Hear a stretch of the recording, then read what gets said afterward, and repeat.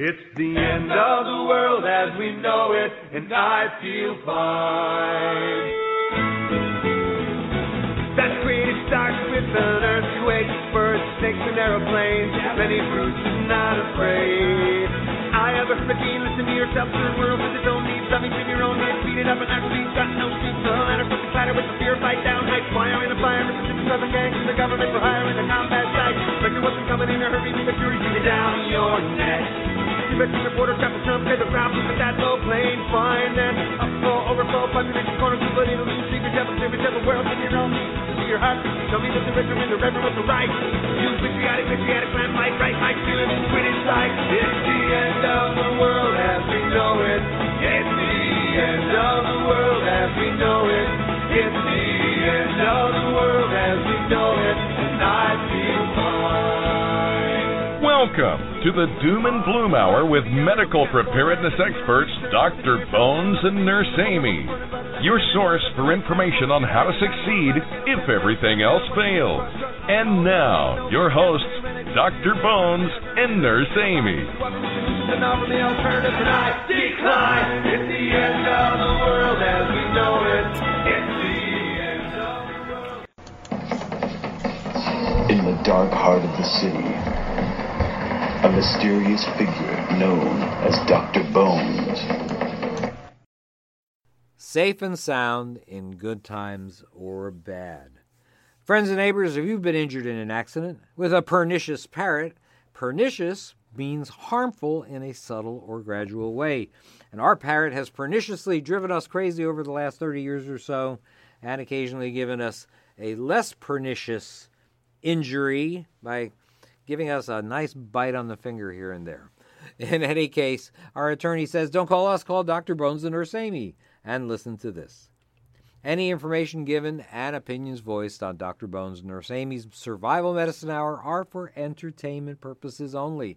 They do not represent medical advice or anything other than post-apocalyptic settings. Dr. Bones and Nurse Amy strongly urge their audience to seek modern and standard medical care whenever and wherever it is available. Don't listen to a thing we say, in other words.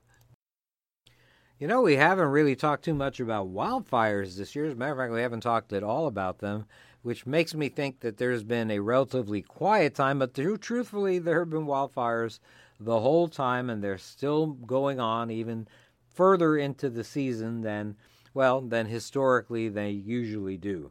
There's a wind-driven fire that began near Sylmar, California, and prompted evacuation orders for the entire communities of Granada Hills and Porter Ranch in California just today, actually, and it continues to burn into its third day. It scorched 7,500 acres, of course, a drop in the bucket compared to some of the fires last year, but it's still just about 19% contained, according to the latest official report. There have been mandatory evacuations, 20,000 homes, 100,000 people. Some evacuations have been lifted in some areas, and other evacuations are being added as well. I guess the fire moves on to whatever course it's going to take. Some residents are being allowed to briefly return home to gather belongings, but tens of thousands of North Valley residents in Porter Ranch are still waiting to sleep in their own beds again. The Los Angeles Fire Department officials say that there are 31 structures, including homes that have been destroyed or damaged by the blaze, and indeed one man went into cardiac arrest Thursday night and died at a local hospital. Hard to say whether it was his time or whether just the stress of seeing his home burning to the ground caused him to have a heart attack. That's a good question, really.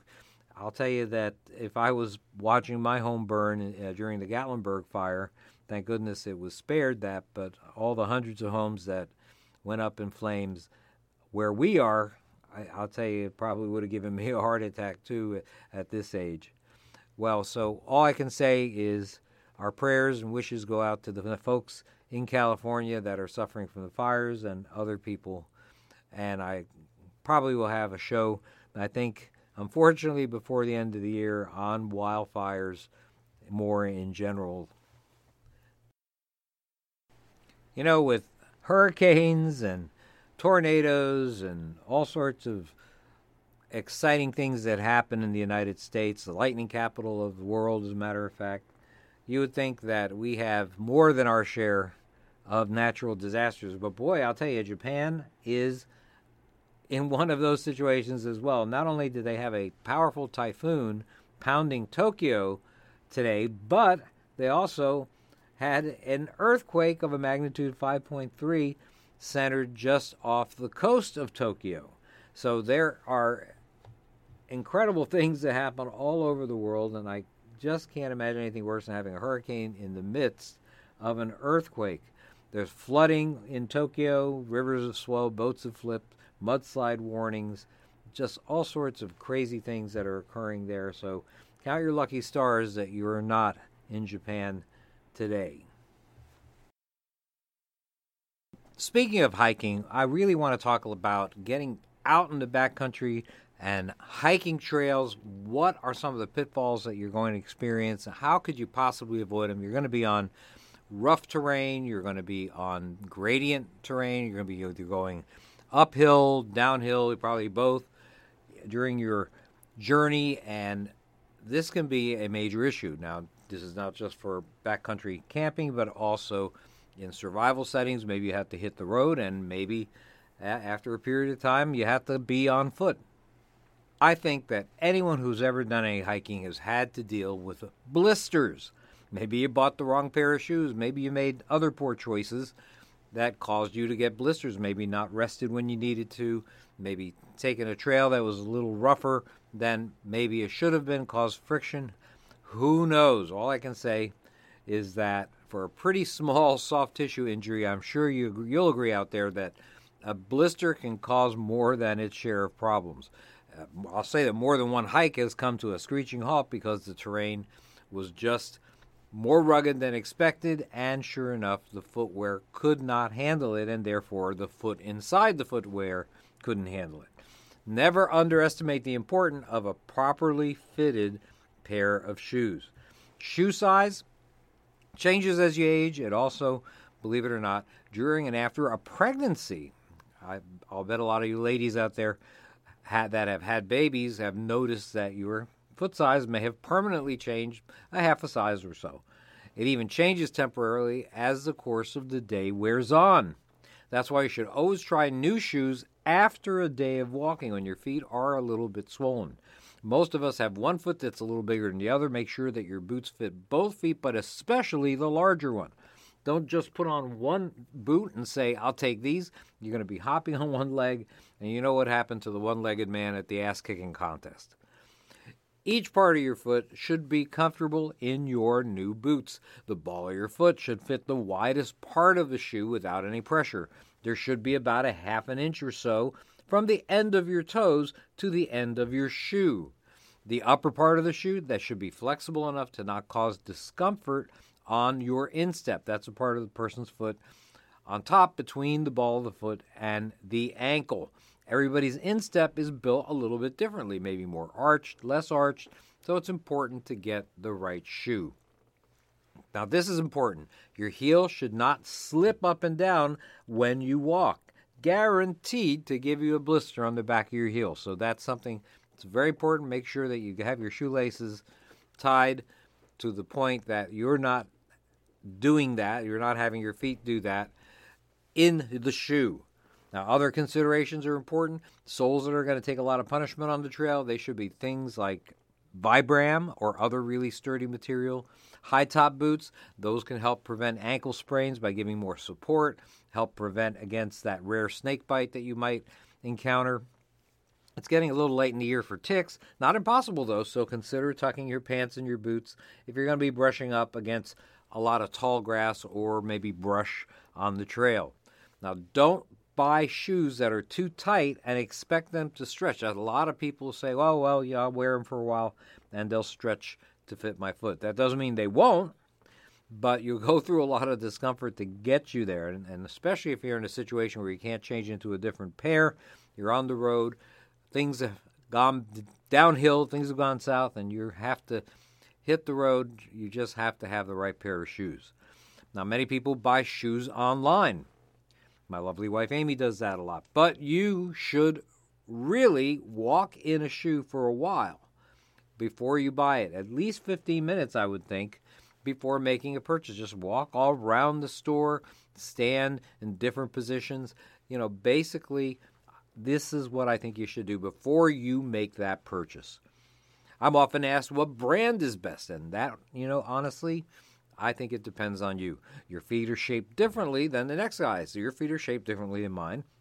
Why should my brand of shoes necessarily be the best for you? Absolutely no way you can tell that. You've just got to try on the shoes and see what happens. Now, one thing about heavier boots, such as those with steel toes, they're great if you're chopping wood. You get to keep all 10 of your toes. But, surprise, surprise, they're heavy. Remember that an extra pound of weight in your boots, about 5 extra pounds of weight on your back, pretty much like that. And you got to somehow decrease the weight of the shoe. Getting soft, flexible uppers will help, and that will decrease the weight while still keeping maybe thick Vibram soles so that you are able to have the protection you need for your foot itself. In wet climates, waterproof materials like Gore-Tex used in ski clothes, those are actually a pretty good investment, I think. Now, unless you can count shoemaker as one of your survival skills, buy a spare pair or two before a disaster happens. Wear each of them a few times as well. Break them in. I think that's good prepper advice. No charge, by the way. Another factor in keeping your feet healthy, that's your socks. Most people hike in the same pair of socks all day, even in the heat of summer. But sweaty feet are unhappy feet, and wetness increases friction, gives you blisters. On the trail, it's important to change wet socks, have replacement pairs in your backpack. That is really, really important. For added protection, you might consider wearing 2 pairs of socks, a lighter a second pair inside, an inner pair. They call them sometimes sock liners, and put that under thicker hiking socks. And if you do that, then you'll have a little less issue, I think, with blisters. Use foot powders like Gold Bond. Those are really good. We have them in a number of our kits at store.doomandbloom.net. Even cornstarch, that would help your feet stay dry. No matter what, though, there's always a chance that a long, arduous hike is going to cause blisters. If you've hiked a few trails, you know that walking over roots on an incline, that's a lot different than traveling on a paved trail. It's important to recognize trouble areas early on your feet before they become real trouble. If a blister is just starting, it'll look like a tender red area that we call a hot spot. Where the friction is worst, that is where that hot spot is going to occur. Cover this area with moleskin or Spenco second skin before it gets to become a blister. These items are inexpensive. If you don't have any of these on hand, you can always make use of gauze or Band-Aid, duct tape. Lots of improvisations that may help protect against blister formation. The important thing here is to add padding to prevent further friction.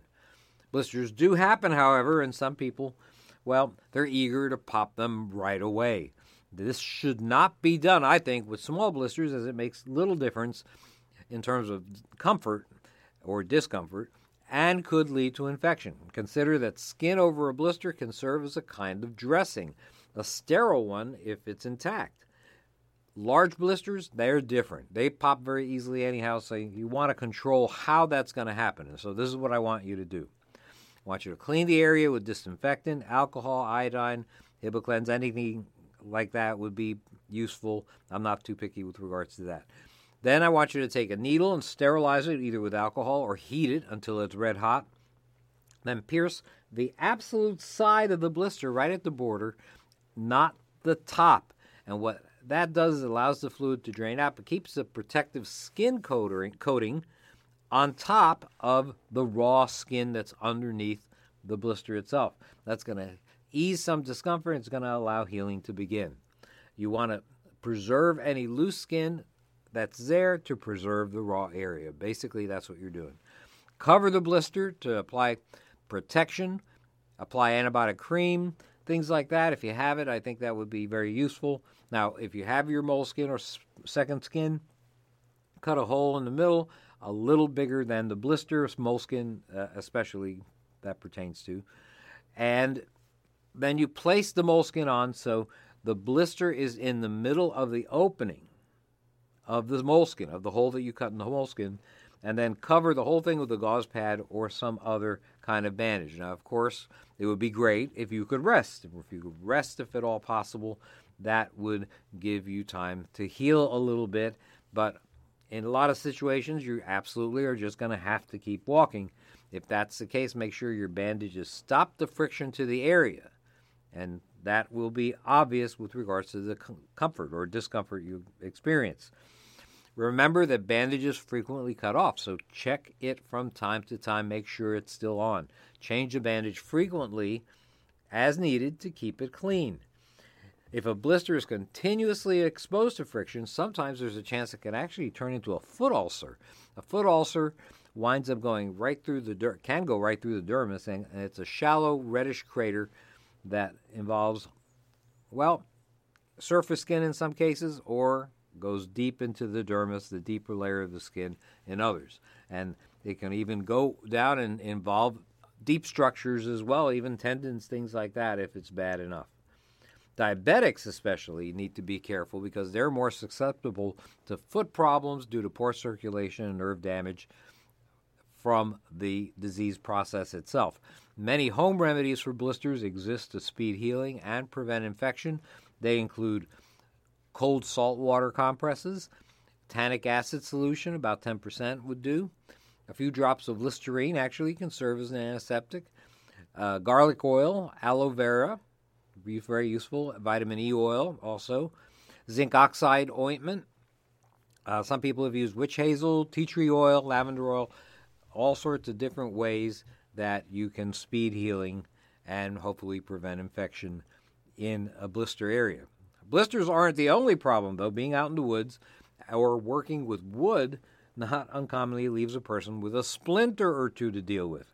You might see it pretty easily if it's big enough, but a magnifying glass sometimes will help you visualize it a little better. A number of our kits carry those, by the way, just for that purpose. Here's the best way to get rid of it.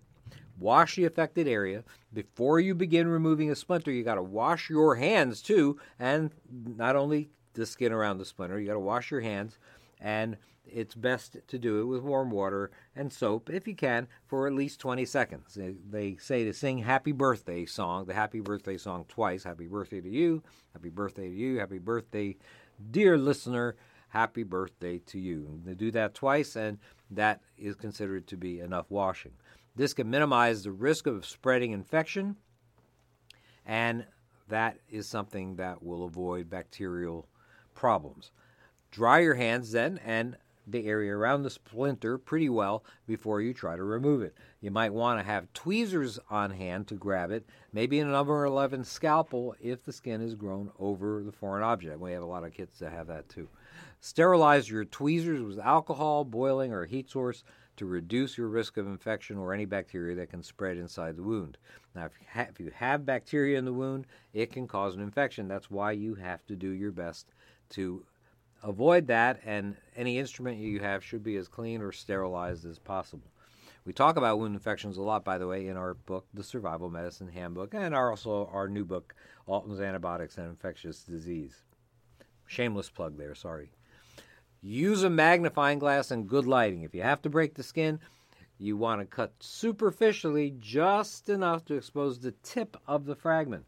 Then you squeeze behind or under the splinter and make it more accessible. Then you take your tweezers, grab the end of the splinter, and pull it out along the angle that you think it entered the skin. Don't forget to wash the area thoroughly before and after the procedure. It's unlikely that a major infection will come from simply having a splinter, with the exception of those that have been under the skin for more than a few days.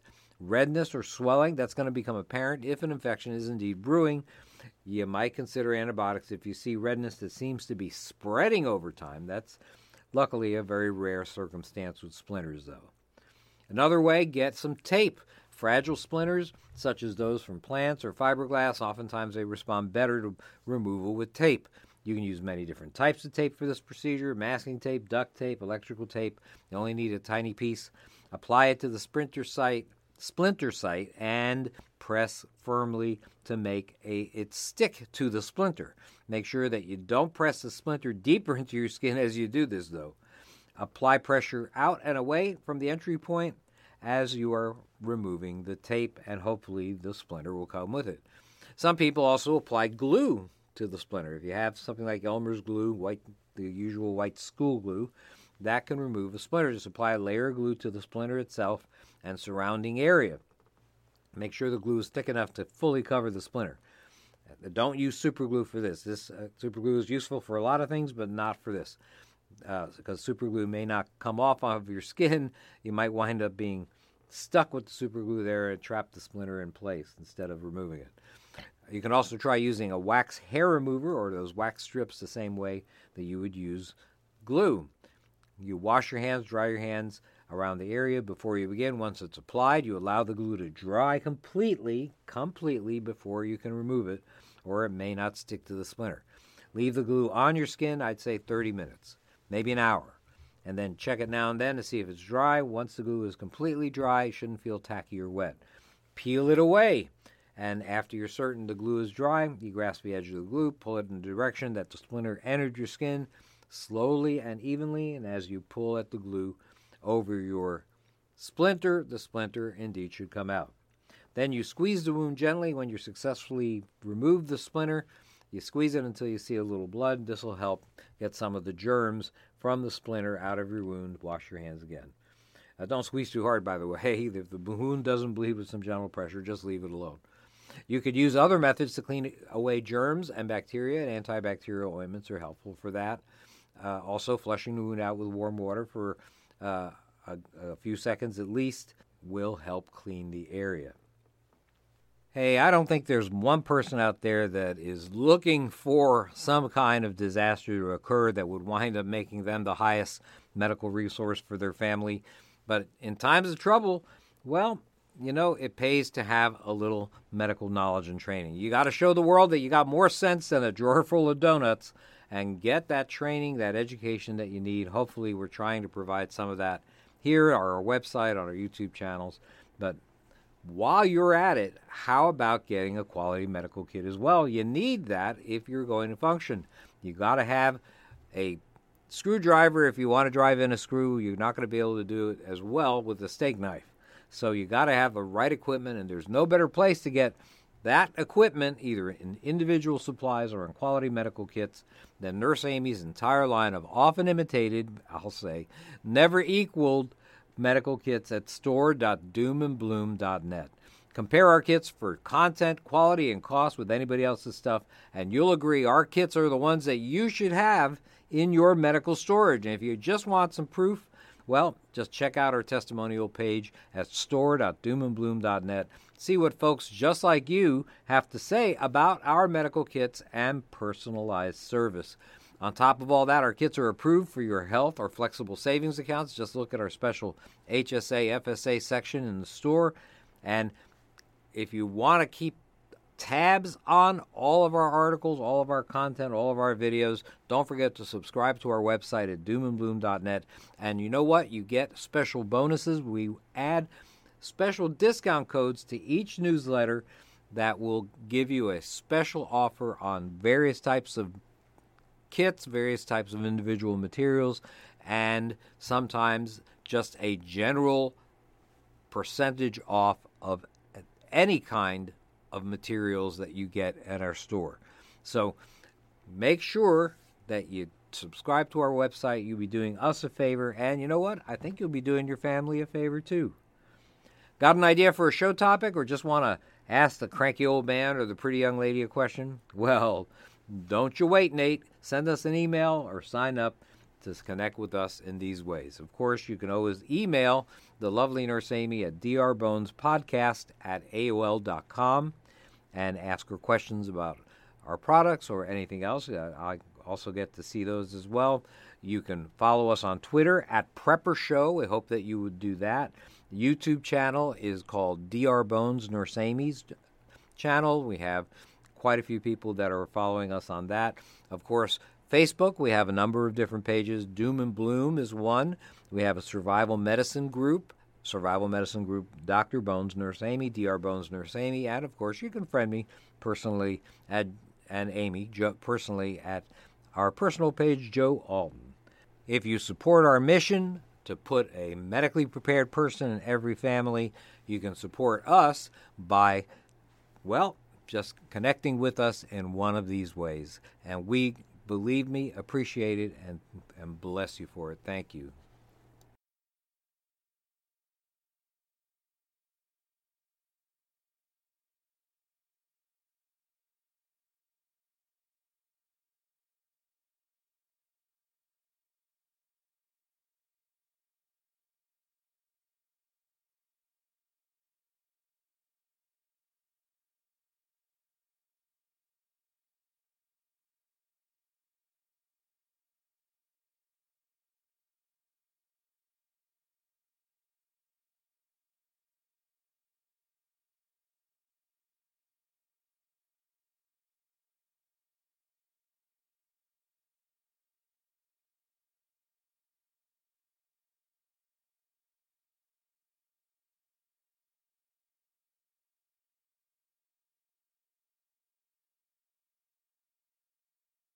Hey, you know, I am absolutely sure that there are people out there listening to this show that are concerned about the possibility of some kind of long-term event that's going to make them the medical resource for their family, maybe long-term, and let's hope that it doesn't happen, but some people feel that it might happen in the near future and are doing all of this great stuff, stockpiling medicines and stockpiling medical supplies so that they can handle injuries and illness in times of trouble. That is wonderful, but you have to think about this. If something happens that is a long-time event, a true long-term event, well, no matter how much stuff that you've accumulated, over the course of time, that stuff is going to run out. And that, have you thought of that? That your materials that you have, all that stuff, could run out over the course of a few months, a few years, probably almost everything, I would guess. And so you have to be able to improvise, and you have to be able to use common household items that you might find, let's say, in either your own storage or in abandoned homes, things like that, that you might be able to use. Let's say you got water, you got food, you can start a campfire, you got your knife or knives, you've provided for the common defense, you can sterilize water, you got your vehicle ready for the road. If you need to go, your ducks are all in a row. That's great. Ducks are good eating anyhow. But how about some other things that you wouldn't consider in medical supplies ordinarily? How about some baking soda? Yes, baking soda. You know, many years ago, someone wrote an article for our website at doomandboom.net on baking soda in survival settings. Opened our eyes pretty much to the possibilities. Off the grid, there are lots of uses for baking soda, also known as sodium bicarbonate.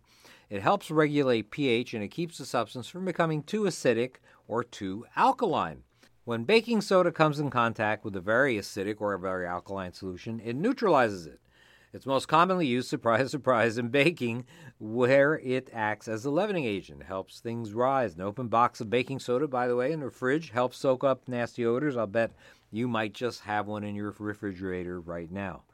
But both baking soda and baking powder are leavening agents, which means that they are added to baked goods before cooking to help produce carbon dioxide. And what that does is it causes things to rise. So you have your cakes and your breads and things like that rise as a result of having some baking soda in there.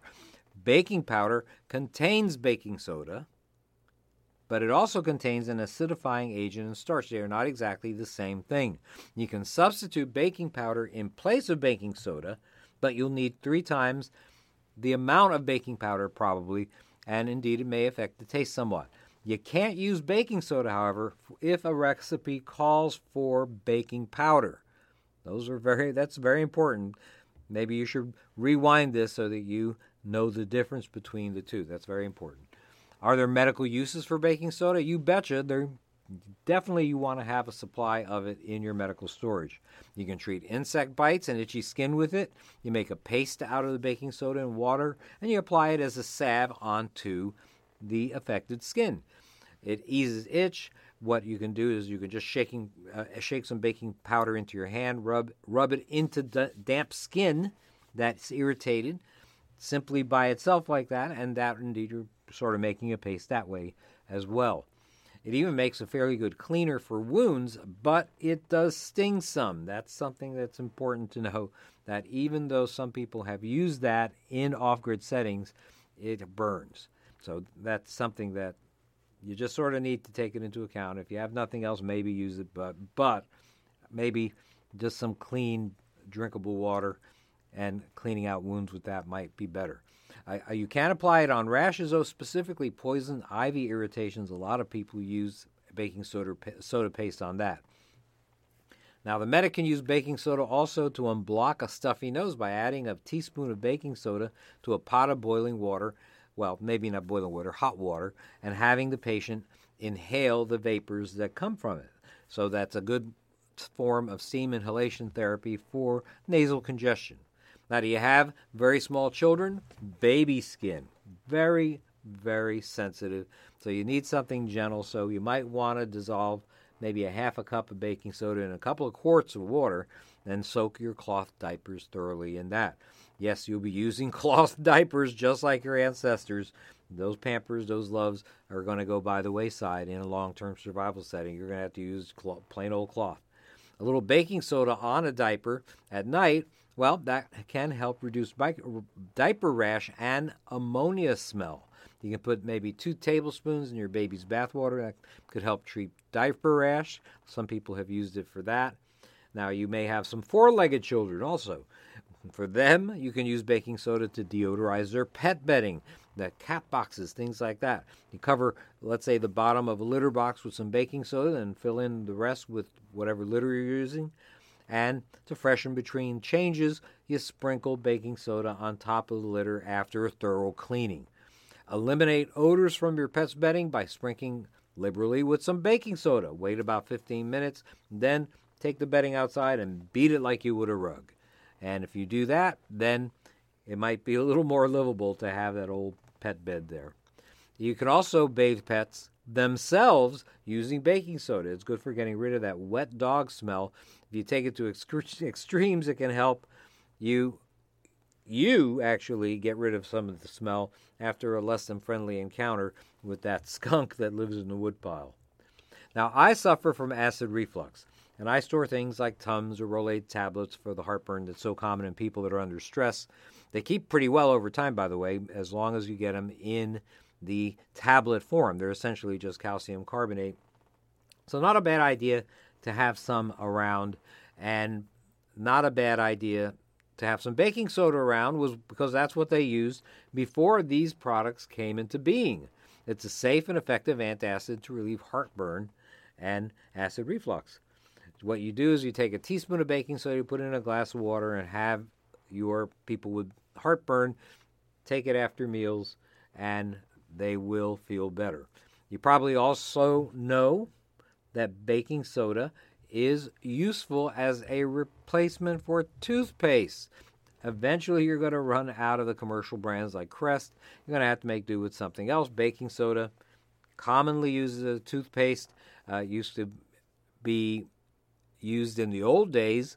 You would have a tooth powder instead of a toothpaste, and that was baking soda. You can use baking soda alone. You can, just like they did in the 1930s, 1940s, or you can make a paste of it from baking soda and maybe a 3% hydrogen peroxide solution. That'll help keep your teeth and your gums clean. If you have dentures, it'll help to keep those clean in a little warm water with some baking soda. It can also be used as a rinse to deal with bad breath. You might be surprised to know that baking soda can help get rid of body odor. Sure enough, some baking soda in a bucket of water can help wash off the stink from the wilderness. It also won't give off a fragrance like a lot of soap, so you won't have any pheromones there that are going to attract the zombies. If you've got a tub, a half cup of baking soda can wash away oil and perspiration. Some dry baking soda under the armpits can deal with body odor a little bit as well. And indeed, a little bit in just the right places might prevent some chafing. Now, don't forget to add some baking soda to your boots. It'll help keep your feet drier, better smelling, and might help prevent blisters. Other things that it's useful for that aren't purely medical but help with hygiene is scrubbing down counters, washing clothes, even cleaning out a car that you had to sleep in for a week while bugging out. Now, if you have stubborn stains, you can try soaking it overnight in baking soda solution or scrubbing with baking soda on a damp sponge.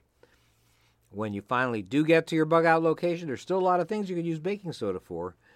Before you head in for lunch, after digging a latrine, you can use some baking soda as a hand cleaner. It'll gently scrub away ground and dirt and neutralize some odors on your hands. Years ago, a reader told me that baking soda can be used to neutralize battery acid corrosion in cars and generators because it's a mild alkali, basic solution. Be sure to disconnect the battery terminals before you clean it. What you do is you make a paste of about 3 parts of baking soda, 1 part water. You apply it with a damp cloth to scrub corrosion from the battery terminals. After cleaning and reconnecting the terminals, you wipe them with maybe a little petroleum jelly, and that might help prevent further corrosion. Now, a bug-out location, if it has a septic tank, well, regular use of baking soda can help keep it flowing freely. 1 cup of baking soda a week, let's say, can help maintain a favorable pH in a septic tank. My reader also told me that you can extinguish fires with baking soda. That actually makes sense. It can help in the initial handling of minor grease or electrical fires because when baking soda is heated, it gives off carbon dioxide. Carbon dioxide is not oxygen. It helps to smother flames and doesn't feed flames. For small cooking fires like frying pans, broilers, ovens, grills, you can just stand back, throw handfuls of baking soda at the base of the flame, and that might indeed help put out the fire. How about that? I had not thought of that. Baking soda can also discourage bugs like ants or roaches. Some people use it to keep snails from eating their plants. Some people even say it works to keep rabbits from coming around and eating the vegetables. And don't forget the many uses in the kitchen. Baking soda can clean out coffee pots, clean residue and dirt off fresh fruit and vegetables, but you have to still rinse it afterwards with water. You can use baking soda mixed with apple cider vinegar to clean your pipes. After using sponges for a while, of course, they begin to get a little mildewy. Baking soda is perfect for eliminating the stale smell from overused sponges. To clean your sponges, you mix 4 tablespoons of baking soda with a quart of warm water, and there you go. When dipping a chicken in boiling water, you might make plucking easier. Add a teaspoon of baking soda to that boiling water, and feathers, according to my reader, he said that feathers come off easier. The flesh will be clean and white. You can also slightly modify the gamey taste of some bushmeat by soaking it in a baking soda solution. It works for the fishy smell from your catch by soaking the raw fish in, indeed, the same solution for an hour, maybe inside a cooler, though, before you cook it. Actually, definitely inside a cooler. A lot of people that can't grow vegetables, they have maybe some success with tomatoes, but you have to think about it. Tomatoes have a lot of acid. A pinch of baking soda may help to reduce the acidity of your tomato-based recipes. And don't forget, guess what? You can still use it as a leavening agent when you're making bread. After the bread, make a thick paste of baking soda and water and use it to scrub that enameled cast iron and stainless steel cookware. You can remove burned-on food from a pan by soaking it in baking soda solution for about 10 minutes before washing. Now, you may be several years down the road and you still have some baking soda. How do you know that the baking soda is still fresh enough to use? Simple. What you do is you take a bowl with some baking soda in it and you pour some apple cider vinegar in it. If it's good, that thing will start fizzing like crazy. So use a large bowl or else you're going to wind up having all this fizz all over yourself. Well, there you have it. It's important to know that survival is not always about guns, ammo, and tourniquets. Our ancestors used what they needed to live full lives. And you might have to go back to the basics one day in times of trouble. And baking soda, well, you know what? Might just help. It's a versatile item, and you might want to have some around. Here's a news flash for my friends in Georgia. Amy's father and mother live in Georgia, and sure enough, this is something that's happening right in their home state.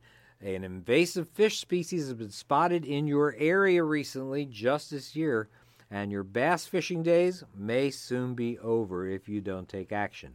It's causing so much concern that wildlife officials want anyone who encounters this fish to immediately kill the animal, which, by the way, can survive on both land and in water. It's not new. It's already a problem in 14 states, but just hadn't been seen in the Peach State until now.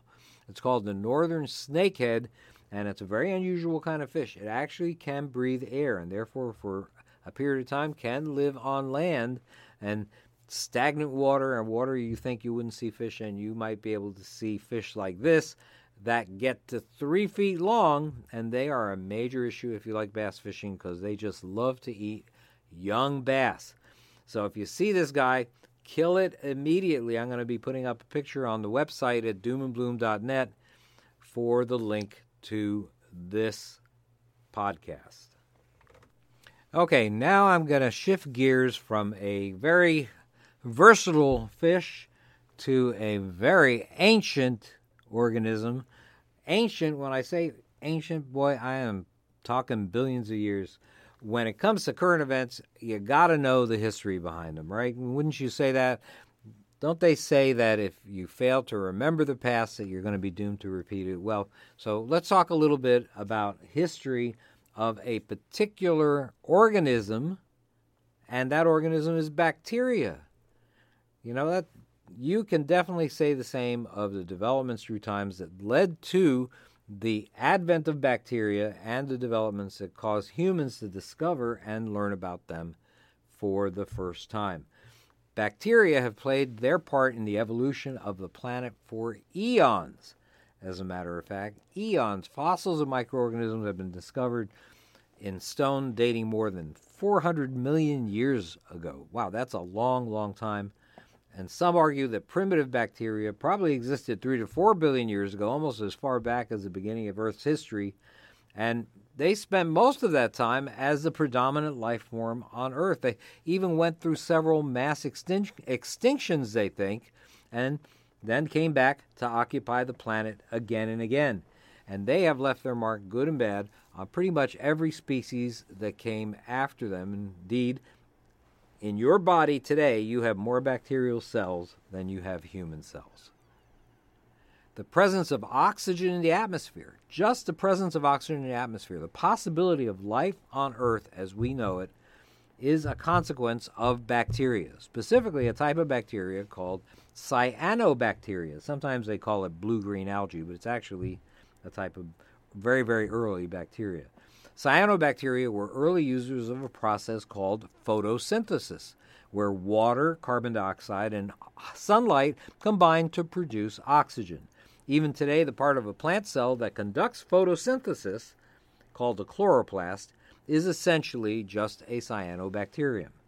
Despite this, humans have very little idea that bacteria were such a pervasive presence in our world. They didn't have any idea that they existed at all until just a few hundred years ago. Indeed, we were completely unaware of their existence, but not, of course, the diseases they caused, things like plague, cholera, things like that. As new innovations like magnifying glasses in the 13th century, simple microscopes in the 16th, 17th century were developed, we began to learn more about a world that previously was absolutely unknown to us, like the New World. It wasn't until the invention of a microscope, an actual microscope, that bacteria was discovered. That occurred in 1676, where a Dutch guy named Antony van Leeuwenhoek, he called himself a microscopist, was the first to publish articles on bacteria and protozoans. He called them animalcules, like molecules, animalcules is what he called them, as well as human sperm, red blood cells. These are the first times that we got to see things like that. And the funny thing is that his findings, amazingly, were considered just mere curiosities, and there was no real further interest in them other than an oddity, for 100 years. By the mid-1800s, however, the connection between bacteria and disease was much more fully appreciated as a result of the work of one scientist named Louis Pasteur, if you use the French. He performed studies to determine why milk and wine go sour with time. Pasteur concluded that bacteria were the culprits. He deduced that if bacteria can make milk or wine sick, then why not human beings? And this assumption led to something called the germ theory of disease, which suggested that microbes were the cause of infectious diseases. Pasteur himself was unable to prove this theory, but later on, a German scientist named Robert Koch performed an experiment that did. And this experiment was pretty interesting. He injected mice with bacteria that came from animals that died from anthrax. The injected mice all developed anthrax themselves in short order. How about that? And if there's no other way to prove it, that is one way for sure. Now, it took the invention of the light bulb that was patented in 1880 by Thomas Edison for microscope technology to reach its maximum potential. And since then, various new techniques for visualizing microbes have been developed. Electron microscopy, all sorts of stuff that can see things so much smaller than a microscope can. And so these greatly improved on the microscope and afforded a very detailed look at bacteria and other microorganisms. Now, those that received the most attention were the ones that caused diseases. We call organisms that cause diseases, we call them pathogens. So you may hear me on these shows refer to pathogens often. Many pandemic diseases like plague and cholera, they became treatable as a result of knowing about these pathogens and the development of antibiotics, which occurred in the early to mid-20th century. Others, like many viruses, well, they still remain beyond our ability to cure. But now we are actually able to see them, too, with the miracle of modern science. Now, mankind, however, is just not content to sit on its laurels. All these breakthroughs and discoveries are awesome, but breakthroughs and discoveries occur all the time. There's all sorts of new ones. Here's an amazing one that I don't know whether it's amazing good or amazing bad. Scientists led by a biologist named Craig Venter have managed to create a species of bacteria in the lab. You hear what I just said? A species of bacteria in the lab have been synthesized. The first synthetic life form that can actually self-replicate. It can replicate itself. And for many, that is what they call the definition of life. Venter, who's an acquaintance of SpaceX founder Elon Musk, believes that manufacturing new bacteria may actually help in terraforming the surface of the planet Mars.